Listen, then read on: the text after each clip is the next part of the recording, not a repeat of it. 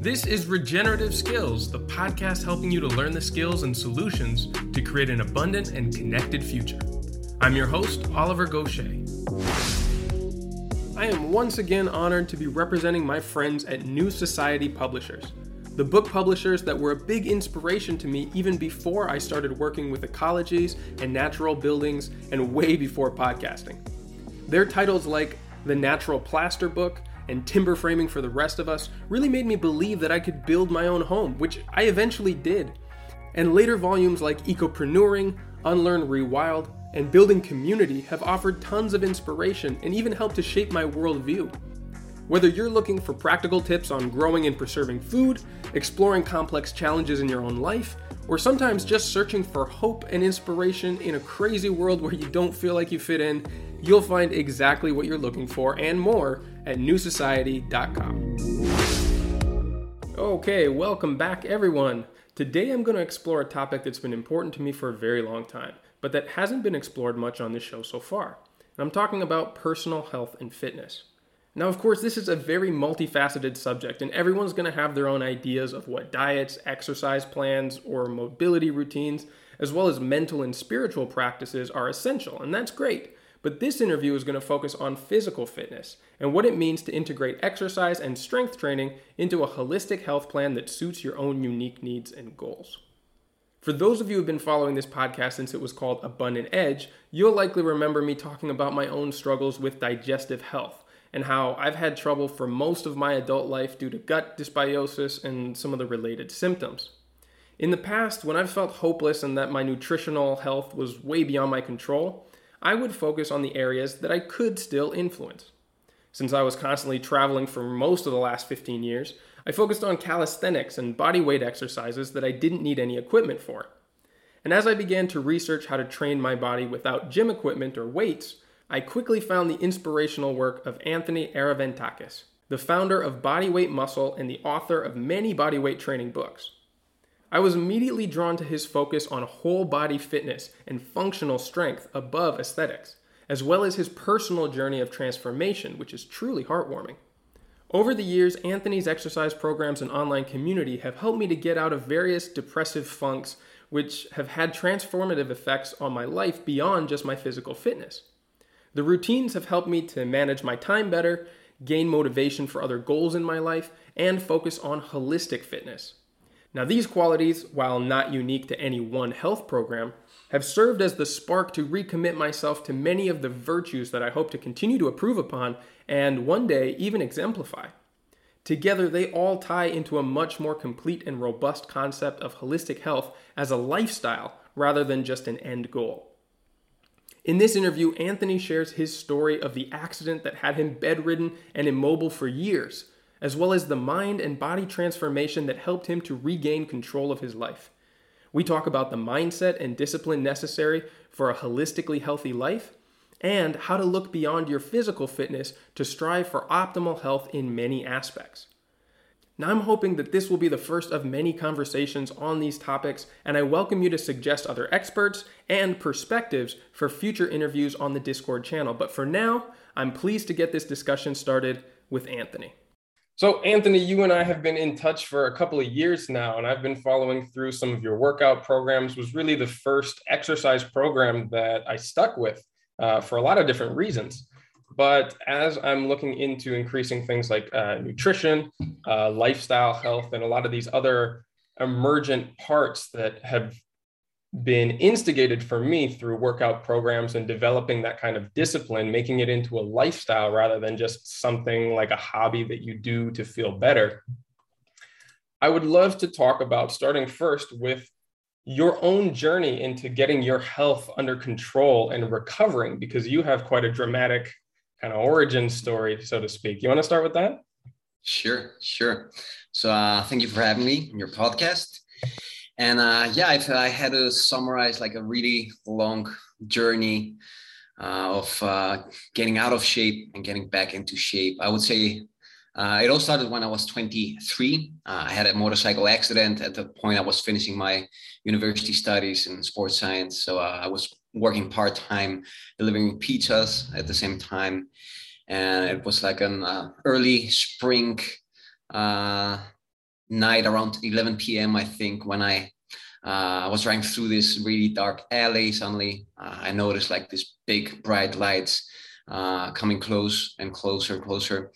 And I just got in a big crash with a car, which swiped basically the my bike, and I started just flying in thin air.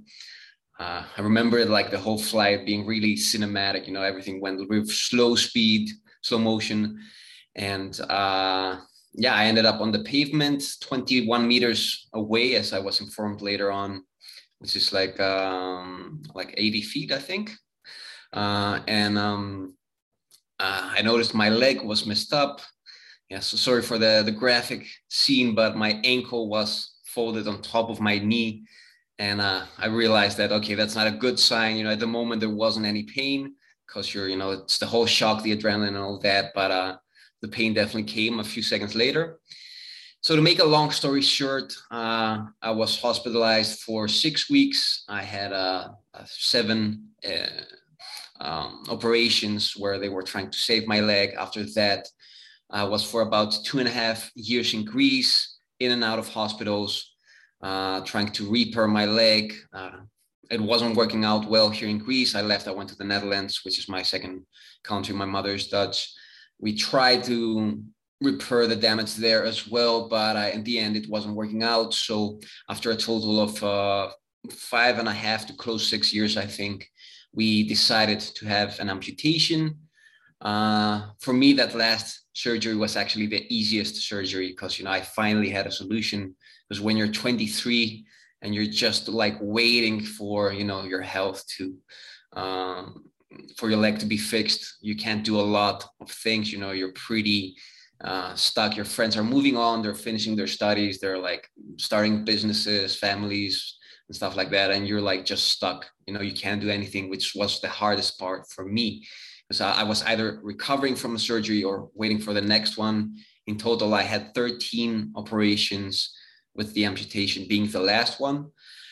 And, after that, for me, the amputation was the easiest operation because I finally had like a solution. I knew that, okay, it's going to be like a hard road towards recovery, but at least I know like I can get a prosthesis and I can be pretty active from, what I can see other people doing. So it took me about a year to start learning to start walking on a prosthesis, to get at least towards the level where I could get relatively athletic. And now it's been, how many years has it been now? It's been 8 years since the amputation. I think I'm in pretty good shape. I can even outrun most of my trainees. I would say that I train here locally. I do what I love. I'm a coach. I'm a bodyweight coach. I train people both online and offline. Got my YouTube channel. I write books. I like writing books on this topic, on bodyweight training, how to make bodyweight exercise, aka calisthenics, a way of living, how to make it basically part of your lifestyle, and not just like something you do to get in shape for the summer or for a wedding or for, I don't know, whatever, goals people have sometimes and get in shape, but they only fall out of shape afterwards. And yeah, I think in a nutshell, that would be pretty much it. So I'm curious because though we talked about the journey of eventually amputating your leg from that accident on the motorcycle, that process took a real toll on your body in other ways too. And you started to lose your physical fitness all around your body as you were bedridden in this process. Can you talk about what catalyzed in your mind that made you decide, okay, I'm going to take this back into my own hands and get my fitness and my overall health under control? Yeah. So I was used to being in pretty good shape most of my life. When I had my accident, I was competing in a canoe kayak in Greece. We won a national championship the previous year. And when I had my accident, I was in really good shape. I would say one of the reasons that I didn't get any other injuries from what the doctors told me was that, my body was pretty strong. And that way, I didn't sustain any other injuries from the fall. But after that, 6 years not being able to train, most of the times I would be walking with crutches.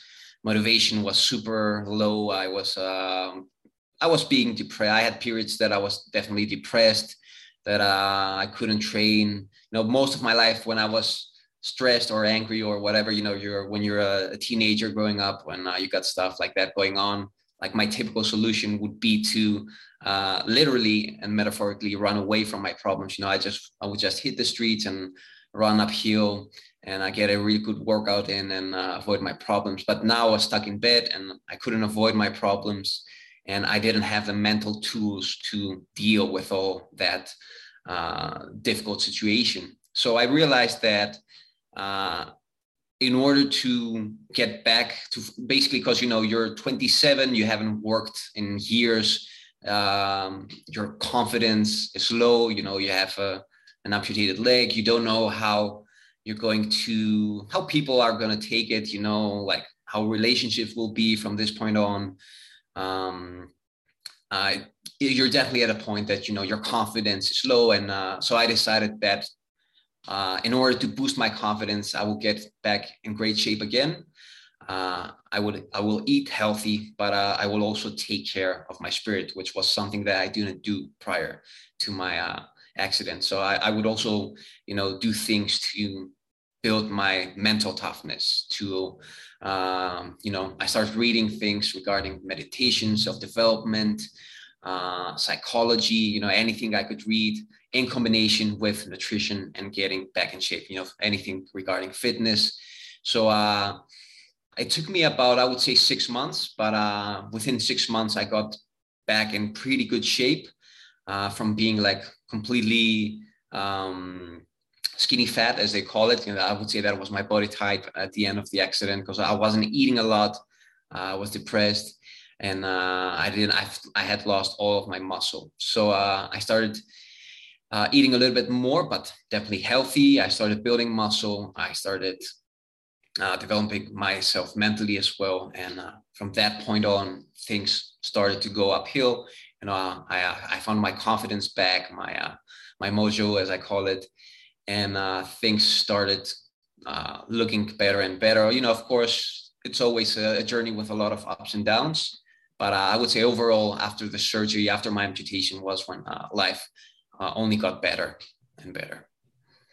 Well, so let's talk about those ups and downs, because everybody, nobody has like a linear progression where it's all smooth sailing. It's always moving in a positive direction. And, through some of your content, I've watched you go through a few of those, and I've related to some of my own. I know you've changed prosthetics, that your previous one was not helpful or was causing you pain, and you've switched to that, and that caused you, some bumps in the road and some dips in your progression. And I myself, as well as a lot of other people, especially during the pandemic, have gotten out of some routines, have let themselves go. And what do you find helps you when you're in one of these slumps, or starting to go in a direction you're not hoping to get to? What helps to pull you out of that? And some of the techniques that you've seen help others as well. Yeah. So like a lot of times, like in movies, you only see like lows and highs, and the hero just goes from being at a low, ultimate low, and just going uphill and accomplishing stuff. But in real life, there are a lot of middle points, right? There are a lot of in between zones where you get stuck at a routine. Things are not getting better. You get bored, and life feels a little bit slow, a little bit sticky, a little bit, I don't know, that you're not basically seeing any progress, and you can get caught in a loop pretty often. What happened in the Netherlands, like during the first 6 months when I got in great shape, I had all the time in the world. I wasn't working. I still focused. I'm going to focus on my health for 6 months, complete my recovery. And after that, I'm going to figure out what I'm going to do in terms of work. So I would train like 2 hours a day, just take my time, have my workout routine set up in a way that, they took a lot of time, but I didn't care because I had that time. And then I had, to start working again. So I started having these jobs that were, some of them were quite stressful. I would work 9 to 5, 9 to 6, I would say. But on top of that, I would have to commute in total 3 hours a day. So, you're basically working more or less like 12 hours, and you're coming back home and you're tired, and training for 2 hours is not practical. You have to cook, you have to do groceries, you have to take care of paperwork or whatever, adult stuff you have to do. And that's the point that I realized that, okay, like this is not working. In my head, I had to train at least 1.5 hours a day, or I wasn't really training. It was really black or white in my head. And that was the point that I started like getting stressed again. I didn't like the jobs that I was doing at that point that much. Body weight muscle was more of a hobby, of a side thing. I was still figuring out how can I make this. How can I make a living out of this? I had no idea about business, online businesses and stuff like that. So these were things that I had to figure out slowly, because I also had to work like 12 hours a day at the same time. So, developing your own side business wasn't easy. And that's when I went back to the whiteboard, and I started thinking, okay, I need to change things. What I did first, it was that I started training early in the morning, but I was pretty rigid about it. I thought that I had to work out for 1.5 hours, like the Rock does, or people, Hollywood stars do. And maybe for some people this works, but if you're already stressed, if you're tired, and you've got to wake up like 4 a.m. in the morning to train, that's probably not something that is practical for a lot of people and realistic. And we do need to sleep. Sleep is healthy. You got these YouTube motivational videos that are like, sleep, I don't need sleep, quotes like that. But we know now from research on sleep science that one of the biggest reasons, one of the biggest catalysts regarding health and autoimmune diseases and a bunch of other health problems is a lack of sleep. So definitely don't neglect your sleep. That's important. And at some point, I realized that I wasn't having fun in the Northern Europe. I decided to come back in Greece, which was a positive change. But in order to do that, I would have to make my online business, make me a living. So it got to a point that I could make a relatively decent living, at least for the place where I live here, where costs are really low. So I came back to Greece, a really big step. I started coaching people also offline other than online. And the problem there began that, although I thought that I'd have a lot of more time here in Greece where I live. It's a really small town, really slow paced town. But I started getting more and more clients, and it got to a point that I was training so many people that I didn't have time to train myself, which is, it's stupid, because you're a coach and you should practice what you preach. And that's the moment I realized that, I have to work out in the morning, because otherwise I'll just keep postponing my sessions in order to train other people. But I also have to train more smart. I need to figure out ways to train in a small amount of time and make it effective. So that's when I developed some more high frequency calisthenic routines that were shorter. And turns out, you can get in great shape even with short workouts if you're smart about the way you train. And I would say that's the point where I started managing life, finding more balance, and being a lot more happy, And after 2 years, I would say it turned out that I was getting more stuff done in less time. I managed to be more productive by training smarter. And the funny thing is that, I took a lot of principles from the way I structured my workouts and applied them also to the rest of my life, business, and everything. And, hard work is important, but smart work is also equally important, I would say. Now, in terms of getting out of a slump, one of the things that helps me most is training in the morning. Because when you train in the morning, anytime you train during the day, you feel good. You'll have that post-workout feeling of euphoria. And, everybody knows that, most people at least. But what happens when you train early in the morning is that you get to ride that wave of euphoria during the whole day. So that was like a big thing for me, training in the morning, finishing your workout before most people are still maybe even in bed. You have this feeling that you're already like half of your day successful. You have this motivation that, I got that covered. You have that confidence boost from your workout, and you got that momentum that carries over during the rest of the day. So working out in the morning for me, super helpful for getting out of a slump, for getting back into a groove, and building up your confidence, your mood, and everything. Yeah, I've definitely found that to be the case for me too. And one of the reasons why I got into your workout programs early on, we talked when I lived back in Guatemala, and I was living more of a traveling lifestyle.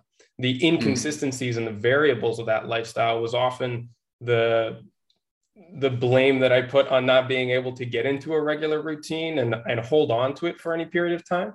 But I think one of the ways that your specific programs have taken away points of friction are because you don't need equipment and you don't need to go to a gym to be able to do this, which was for me extremely helpful. Not needing to have all of these things with you or having to go to another place helped to remove a point of friction that would otherwise have kept me from getting these routines started. And also some of the clear start and finish dates of a few of the programs that you have helped me to see it as, okay, this isn't a permanent forever thing. I can just get through these couple of months. I can put some goals on there. And if there are big changes in my life or things aren't conducive to keeping it going, I can also stop it or take a break too. And being able to see that ahead gave me the confidence that I wasn't getting into more that I could commit to.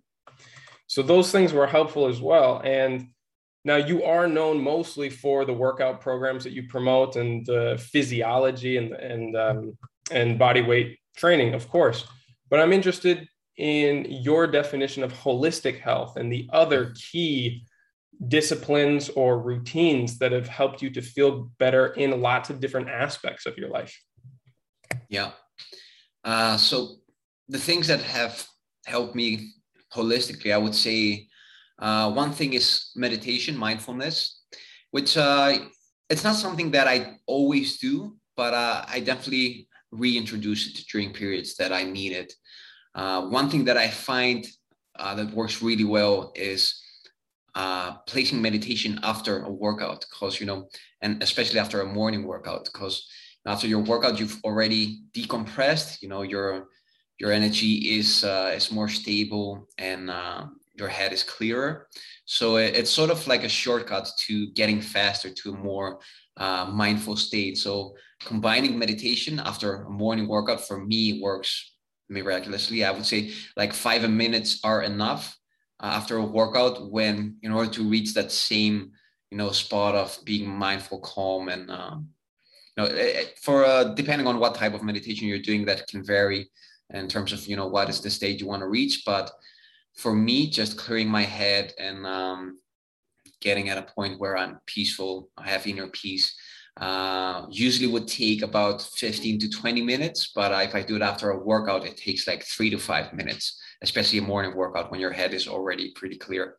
So one thing is that. Another thing that is important is my morning ritual, having enough time to wake up and just calmly prepare my morning coffee, sit down, write my goals of the day on my notebook, plan the whole day, super important as well. Having a hobby that is unrelated to work helped me a lot the last 2 years. I started playing the piano, which has been a fun experience, and something that I find helps me a lot as well. Because I find that generally as a person, I like to see daily progress in my life. When I see like daily progress in any kind of area, that helps me. It gives me a positive boost, a mental boost. And your business won't always be going well, right? Your workouts won't be always going well. But if you have like 3 areas that you had different in your life. So for me, that's business, that's exercise. I like seeing progress in terms of working out and all of that. And my hobby, which is playing music. Even if 2 areas are doing really bad, like my business, let's say, and working out, maybe I have an injury or whatever. Even if I have like a little bit of progress with my music practice, for some reason that makes me happy and it keeps me motivated to keep on going. And I think that's super essential for people, having a little side hobby, something you can do every day, that just gets you out of the rest of your life, that out of the other things that might be stressful. I think it's important that it's something you do with your hands, because I think that's the way we're wired. Our brain detaches from stuff by doing manual work or work that requires your limbs and some amount of dexterity. So playing music for me is also, in a way, a form of meditation as well. For 20 minutes every day, that's the minimum amount I have, because I know that's realistic and practical. And sometimes I'll have more time for my hobby, but sometimes I'll have even less. So I make sure that I get at least like 15 to 20 minutes minimum of practice. And that has helped me a lot, because until 2 to 3 years ago, my only daily focus would be like work and exercise. And exercise is also, in a way, part of my work, of my job. So sometimes it's difficult to detach one from the other. So having a hobby, something you do for yourself, I think is really important. You shouldn't be just focusing on work and taking care of other people, your family. As much as you love them, you should have something that you do that is more personal, a personal hobby. I find that to be essential for mental health as well. That's really interesting that you mentioned that right now, because that's one of the things that I, in just the last week, have identified that is missing from my life at the moment. And one of the reasons why I actually find myself in a little bit of a slump, even though I just finished the superhero workout program, it's often when you complete something large and haven't planned the next thing yet. Yeah. It's easy to drop off and not keep the momentum that you had from before. And you also mentioned, the meditation, which fits into something that you've promoted for a long time, the mind to muscle connection. And well, first of all, could you explain that slightly and talk about perhaps other key understandings of physiology that were breakthrough discoveries for you as you learned to optimize your health? So I would say the first year that I trained, I was focused strictly on numbers, getting my reps up and all that, and sets and training volume. But it came to a point that I was pretty stuck in terms of progress. I wasn't seeing any progress in the mirror, building more muscle and stuff like that. So I was like, okay, I can either start doing weighted calisthenics, which is, in a way also a little bit that carries over more to weight training than it is calisthenics. Not that I'm against it. I do have a place for weighted calisthenics in my programming as well. But for me, it's essential that you can have a routine that doesn't require anything more than, I would say, a pull-up bar or a set of rings. So I started looking for more ways to make my workouts challenging. And I started noticing that one thing that was missing, not only from my workout, but especially from a lot of other people's workouts, was that mind to muscle connection. So basically feeling your body work while you're training, feeling the muscles that are the protagonist muscles, getting that muscle tension, feeling that muscle contraction, how much of a difference, first of all, that can make for people who are detached from their bodies. I find that most people who haven't had an athletic background growing up are really bad, in quotes, at mind to muscle connection. They just go through the motion. They don't connect with their bodies at all. And that's one of the reasons they are lacking progress. I had a lot of people that were training, getting like a lot of reps, but weren't seeing any difference in building muscle. And I was pretty skeptical about it until one day. I remember I was training at this calisthenics park, and there was a guy who was doing like push-ups. He was doing like 60 or 70 push-ups, and bam, bam, bam, like really fast, really limited range of motion, and a little bit of bad form, typical mistakes like rounding the shoulders and stuff like that. And he came to me, and I was doing 15, max 20 push-ups back then, I would say, but I was working on the mind to muscle connection, really slow, focused, contracting my chest and all of that. And he would see me like do 20 push-ups and be like dead after that. I couldn't get another rep. But I had a pretty decent body in terms of muscle growth and all that. And he was like, how come am I skinny? You know, my Dutch wasn't that good at that point. So we were communicating in like in bad Dutch. And he was trying to talk to me in simple Dutch so I could figure out what he was saying. He couldn't speak English. So what he asked me more or less was, you know, how come do you have all this muscle growth and I'm so skinny, although I can do like 5 times more reps than you?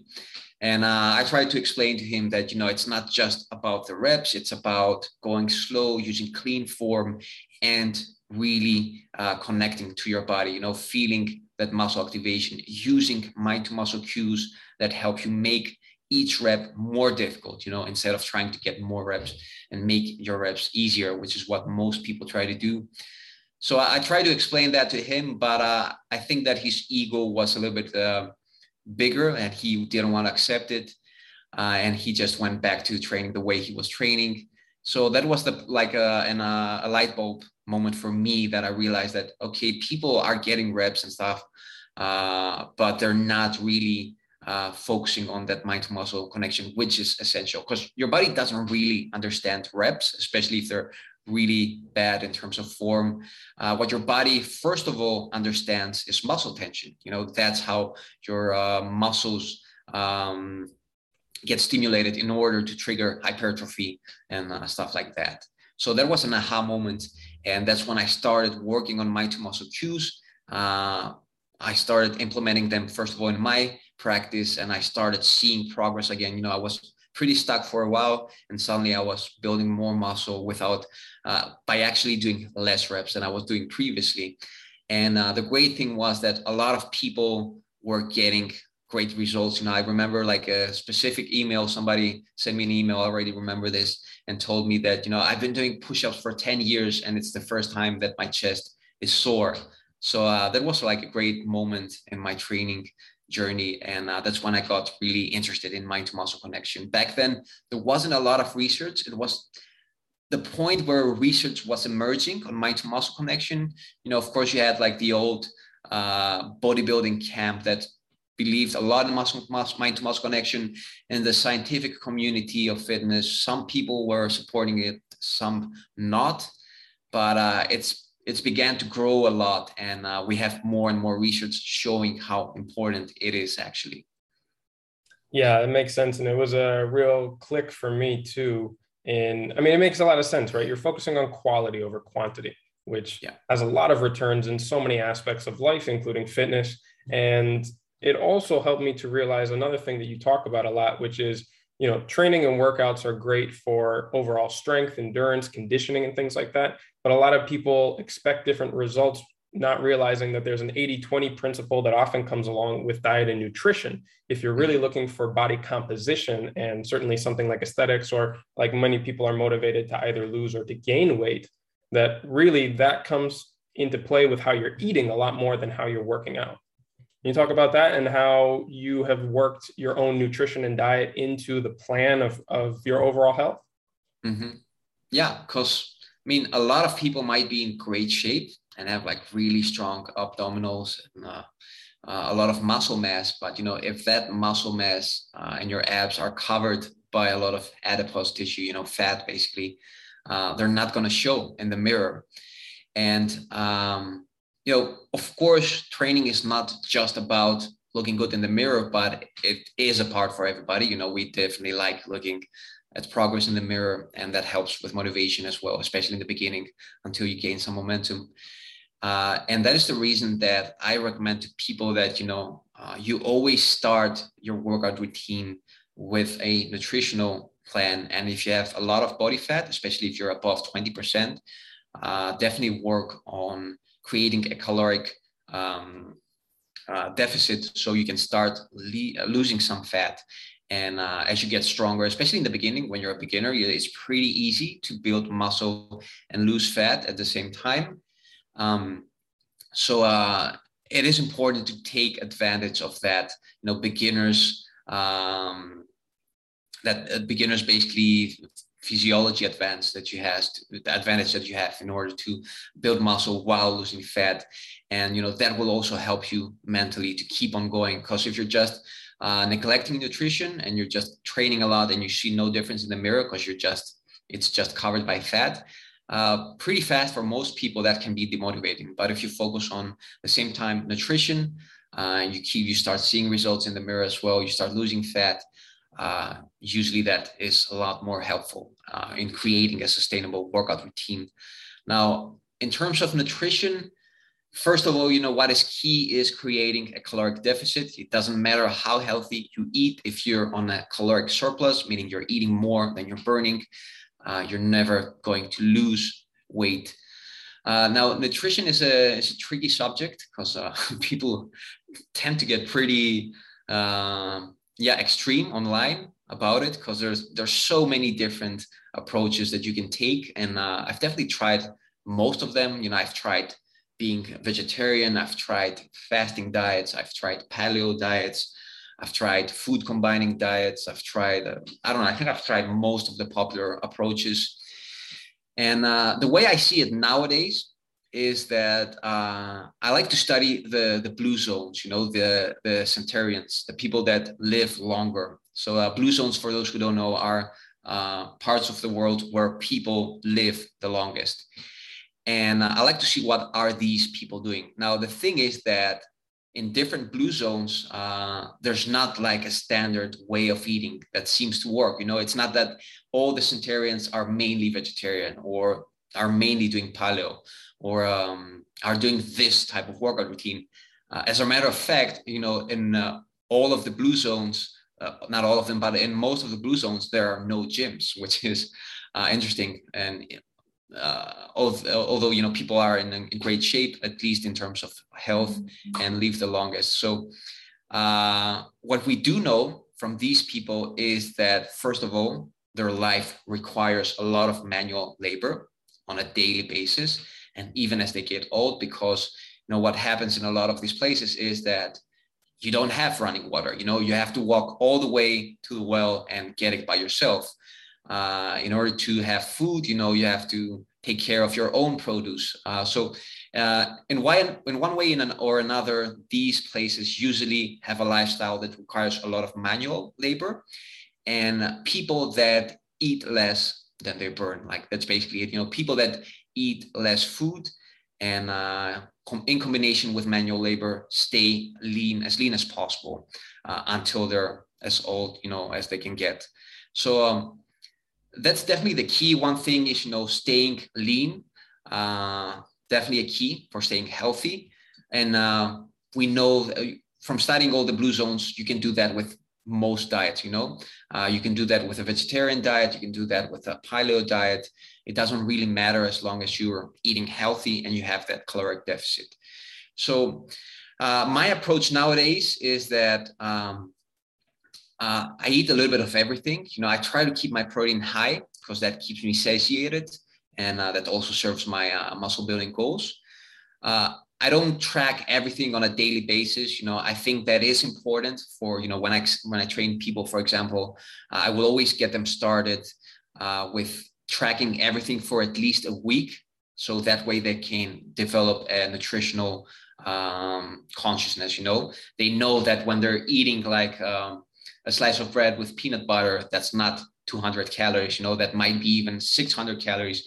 If your idea of what a spoon of peanut butter is triple than what the real peanut butter spoon is, because some people will fill it up completely, and that can be 300 calories, and some people will just take a little like a really flat spoon, which is 80 calories or 90 calories.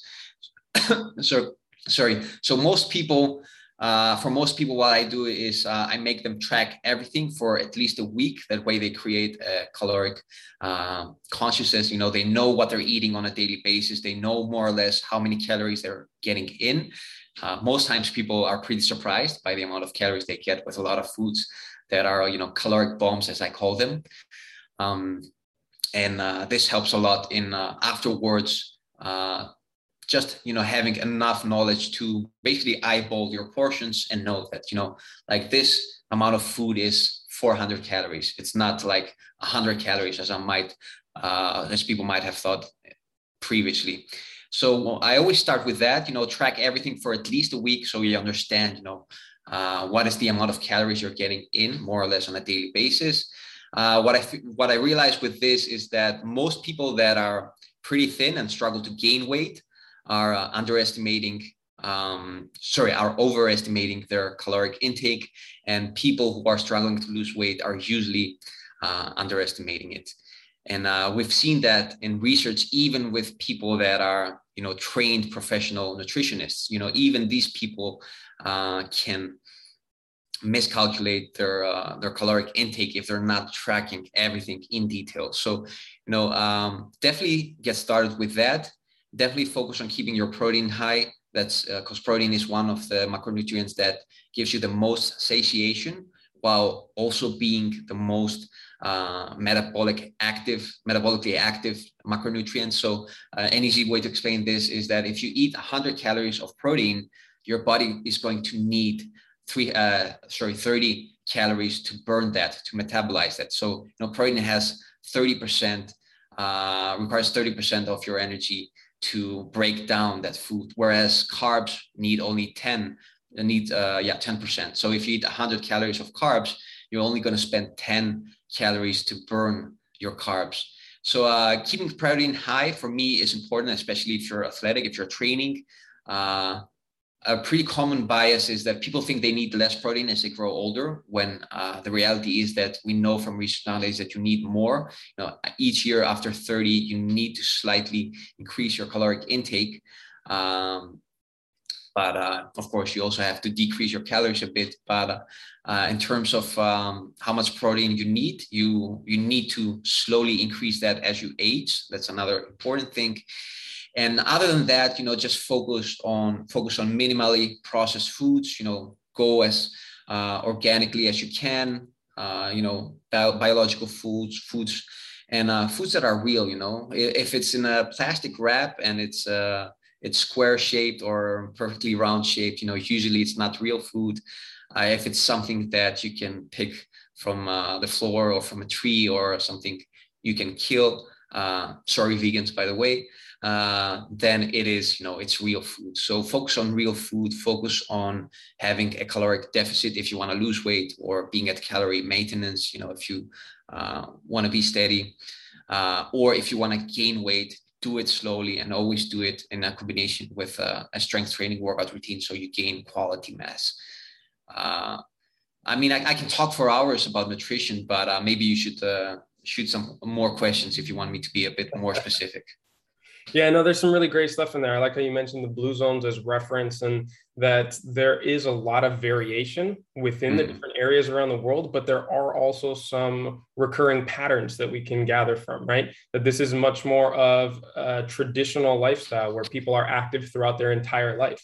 And maybe it's not really intense bursts of like workouts, but they're always moving around and there's always some sort of resistance, right? They're not just sitting on a couch and then doing sprints or doing massive workouts. That's very uncommon in human history and nature. And the same with those takeaways from diet. Like it's mostly locally produced, fresh food. Maybe it's vegetarian, maybe it includes some meat. And the plants are very different in different parts of the world, but there are commonalities that we can start to suss out. And this has also been, part of what we talked about before about getting back into routines and seeing this as a longer term commitment to a lifestyle rather than just a habit that you pick up or you give up for a while. And the risk of going in these yo-yo diets or patterns and applies to workouts as well. And I'm wondering how you see it in your own mind, as this is much more of a lifestyle for you. It's taken a huge transformation over the accident that you had, reinventing yourself. Now this is part of your lifestyle in many other ways. It's a big part of your business and your work too. Can you talk about the mindset of seeing this in the long term and what helps you to reduce or avoid entirely these ebbs and flows that can disrupt regular progress? Yeah. So one of my favorite books on habit formation is by BJ Fogg. It's called Tiny Habits. And in the beginning of the book, he says that in order to create a sustainable habit, this habit has to, first of all, make you feel good. Once you're done with the habit, it should have some positive effect on you. So one of the that was a really big light bulb moment for me when I read that book. As simple as it sounds, your workouts shouldn't just be about, improving your body, looking better in front of the mirror. First of all, the first essential thing should be that your workouts make you feel good. They amplify your life. They're not something on your to-do list that you have to do that feels so mandatory and so like homework, as I like to say. That was like a big moment for me. I realized that my workouts should first of all make me feel good, and that's what I focus on nowadays. I do them early in the morning because that's the time of the day that I enjoy them the most, and they're short and they're dynamic. And once I'm done, I have like a cold shower, and I feel really good. I know that I'll be a lot more energetic during the rest of the day. I know that my head will be a lot more focused. I'll be more calm. When I don't train, especially if I do that for more than 3 days, I notice it. My mood drops a little bit. I'm more aggressive, I would say. I snap more easily, and it definitely affects me mentally. So for me, like a short morning workout is the best dose of exercise, and the way I enjoy training the most. I like doing it on a daily basis, so I'll train minimum 5 days a week, 5 to 6 days a week, but I'll keep it short, and that way I get the most of it. I enjoy it. I'm not completely drained after the workout. It's not that I'm dragging my feet and I'm tired. On the contrary, I'm more energized, and when I see the effect that my workout has that way in the rest of my day, how it makes me a better person, it makes me a better coach, a better businessman, a better boyfriend to my girlfriend, and all these things. That's when exercise for me is really sustainable. Whereas if I had to do like 2 hours and I would get bored at the end of the workout, and I'd be drained for the rest of the day, and it would be like strictly to accomplish this amount of goal, gaining that amount of muscle. It wouldn't be something sustainable anymore for me, for sure. So first of all, I focus when I coach people, for example, we sit and we talk and we say, okay, like what is the best frequency for you? What is the best amount of training that you enjoy? How can we create a workout routine that leaves you happy, that you do every day without feeling pressured, and you enjoy, and all of these things. So, training frequency and training dosage is highly important. You have to figure out what works best for you. Some people like training 3 times a week and having something more dynamic. Other people prefer training on a daily basis. They find that working out that way is more sustainable. And I think that for most people that is true. Having like a daily routine, something you do almost every day, is more easy and more sustainable, because it sort of becomes automatic. Like brushing your teeth. That's not something that you'll do some days and won't do some days. It's something that is standard. Every day in the morning I'll brush my teeth. So training using a high frequency workout routine works in the same way. And first of all, it should amplify your life. It should give more value. It should improve all of the rest of the areas of your life that are important. And when your workout does that for you is when your workout will be something more easily sustainable. Yeah, and it seems like people come to this type of discipline from a lot of different aspects with different goals and different desired outcomes, right? And it maybe isn't always a workout routine that they end up with. Maybe, like you mentioned before, meditation or something more like yoga or stretching. And it could be an entirely different discipline, but it can often be the anchoring point, like you said, that gives way to a lot of these other emergent benefits as you start to cultivate a practice of self-care of whatever way, right? Whichever way you're trying to improve in and wherever you're trying to get. But having something that offers some routine, some consistency, but also a little bit of a challenge and pushes you to continue to improve often has these run-on effects for other aspects of your life. And In talking about that, what advice would you give to people who are looking to start to cultivate holistic health in their lives? So what are some of the entry points, and what are some of the things that beyond just workouts have really made a difference in your feeling of well-being and your interactions with the world outside as well? Yeah. So first of all, when it comes to exercise, when people ask me what is the best body weight exercise, my typical answer is walking, which is not like, that doesn't sound that sexy and amazing, but yeah, if you don't walk, even if you train, like you have a really dynamic workout in the morning and you do nothing the rest of the day, you just sit in an office, that's not going to be really effective. That's going to be, you'll still be unhealthy in the long run. And I've noticed this, with the current quarantine and all that, I would get my workout in the morning. And this year I focused a lot on my online business. So I would sit a lot during the rest of the day. And I realized that, my metabolism is a little bit slower. Like I'm getting more blurry in the abdominal area, and my mood is not that good. And I realized that, it's not just about training. You should move. And that's when I got like a smartwatch. And I had a goal of walking at least 12,000 steps a day. And that's not including my workout. So when I work out, I actually take off my Fit smartwatch and I leave it on the side because, I don't want to count my steps. I want to have my step goal separate from my workout goal, because I know even if I work out, if I don't walk, if I don't move, I'm not going to be healthy. So, we are creatures that have to move. You can't sit all day in an office and expect to be healthy, both physically and mentally. So for me, walking is just essential. For anybody that wants to lose weight, to be healthy, there's no way that you're going to sit all day, even if you have a daily workout. If you don't move around, you're not going to be ultimately healthy. And I see that effect not only on the body, as I said, but also mentally. When I stick to my 12,000 steps a day, my mood is always a lot more stable, a lot more better. So definitely find a way to move on a daily basis. You don't have to do calisthenics like I do. I mean, I love calisthenics. It's my way of living, the most essential part of my fitness routine. But that doesn't mean that it has to be for you as well. Even if you just walk and you watch your diet, you can be really healthy, and grow old to be even a centurion, maybe. But definitely find a form of movement that you enjoy and you find sustainable. So that would be tip number one.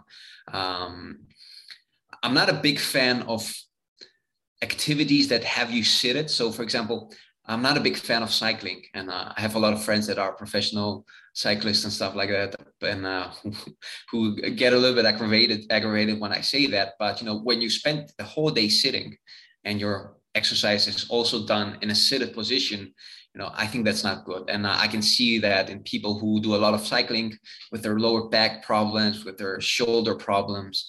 So definitely find a form of movement that has you moving in a more upright position, that gets you out of that seated position, especially if you sit a lot during the day, and find a form of movement that you enjoy and you can do sustainably. So that's tip number one. In terms of nutrition, again, find something that, a diet that is as minimally processed as possible.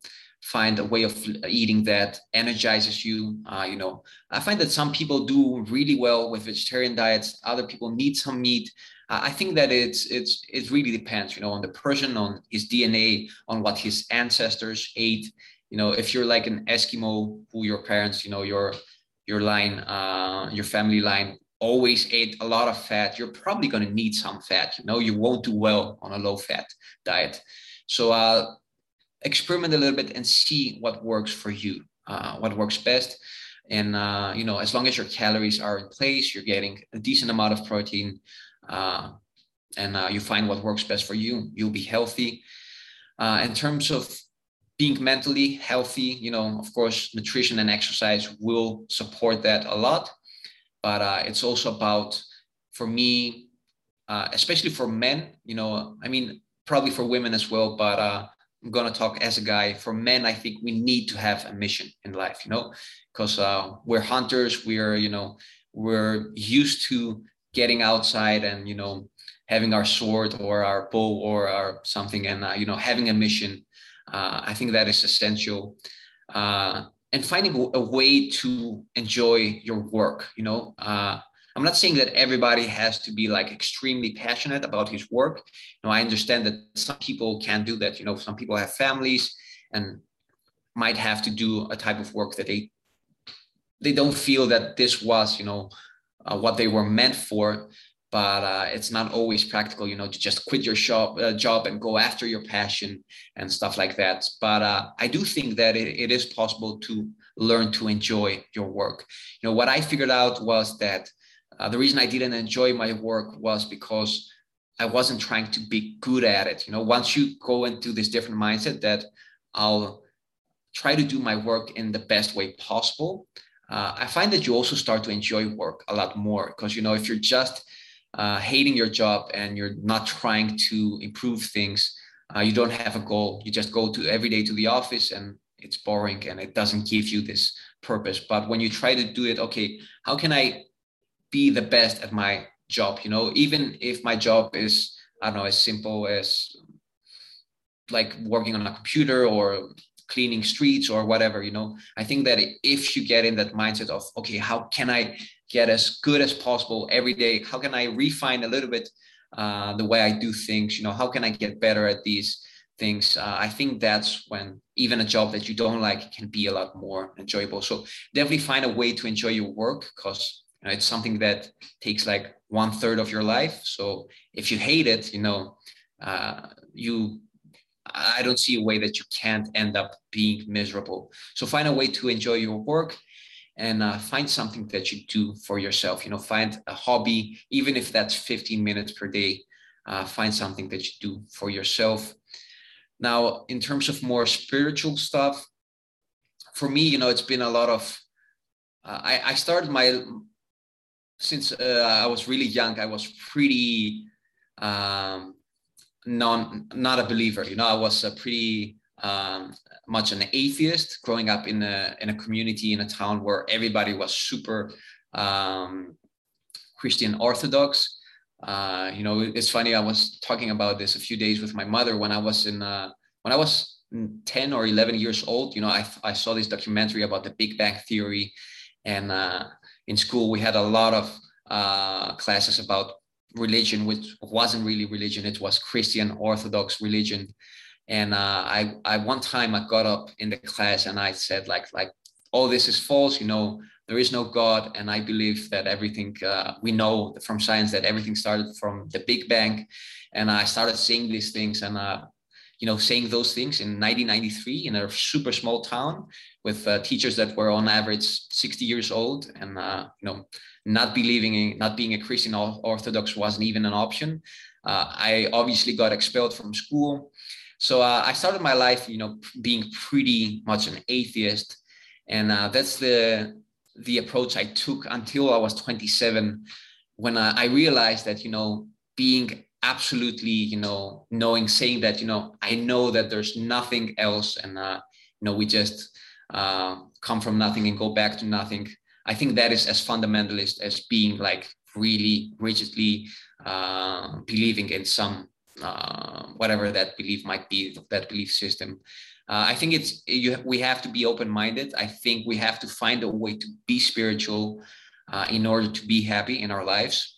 I'm not saying that you have to believe in this God or that religion, or you don't even have to be religious, but you do definitely have to find a spiritual system for yourself, even if that's, believing in the force of nature, or, it can be as Eastern as Taoism, which, or other forms of Buddhism that are not even a theocentric system belief. You don't have to believe in a God. Just have a system that, gives you some spiritual support. I think that is essential if you want to be happy.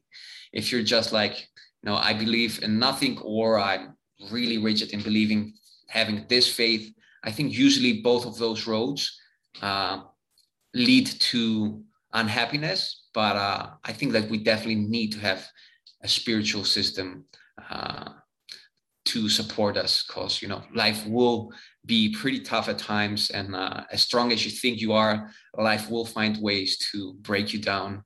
And if you don't have at least some system of being a little bit more spiritual, it's going to be pretty hard to get out of that. Yeah, those are really interesting insights, and I'm struck by how much it follows along with my own line of work, which is working with ecosystems and helping people to restore their health, regenerate to the potential of what those ecosystems can be. And if we look at the body as the ecosystem that it is, a little bit more of on a micro scale, we do need to take care of it in multiple aspects in order for it to be healthy in all of the ways that it needs to flourish. And as you were talking about with diets, it's very context specific. Everybody's body is different. You're going to have different needs, and maybe your diet is informed by your moral compass and your bioregion and the history and traditions that you come from. And you need to figure out what works for you, but you can still follow some guiding principles that are generally true. You don't have to start from scratch. Not eating too much processed food, making sure that your diet is clean and as fresh and local as possible. I mean, these have really been key to human development throughout all of our history and don't need to be reinvented just because we have access to different technologies and food from all over the place and from factories now. And it goes similarly with exercise routines. I mean, a lot of this is context specific, but there are some fundamental patterns that can be followed for generally good results. Yeah. And even into, the spiritual and the mindset that you were talking about. And this is something that you can cultivate over time and is really key for a longer term approach. And it works very much like in my own line of work of developing ecosystems back to their full health. You can do some sort of large energy intensive and expensive interventions to get things kickstarted. But unless you see it as a long-term maintenance and interaction of stewardship over time, it's not going to maintain the results you're looking for, and it's not going to reach its full potential. And that is just as easily applied to our own physiology, our bodies as it is. Man, it's given me a lot to think about, some great insights there. Can you tell our listeners where they can find more of your resources and some of your programs? Yeah, so basically you can find everything at bodyweightmuscle.com. I'm pretty active on YouTube. That's where the main amount of my content goes up on a weekly basis. And Instagram, bodyweight muscle there as well. But if you just want to find everything organized, just go to my website, bodyweightmuscle.com. And you'll find everything you need. Fantastic, Anthony. Look, it was a real pleasure to connect again after these years. Yeah. And it's been so nice having this high quality content and this compassionate view of how to move through progressions and treat holistic health as a guide for my own reference and my own improvement. So I really appreciate that. I look forward to staying in contact, and we'll catch up again soon. For sure. Thanks, man. Thank you for having me. Take care, my friend. Take care. There you have it. Thanks once again to Anthony for sharing his knowledge and experience. Remember that this is just the beginning of an ongoing conversation around holistic health that is always evolving with new members of the Regenerative Skills Discord channel. It's always free to join, and you can sign up through the links on our homepage at regenerativeskills.com or our Instagram account, Regenerative Skills.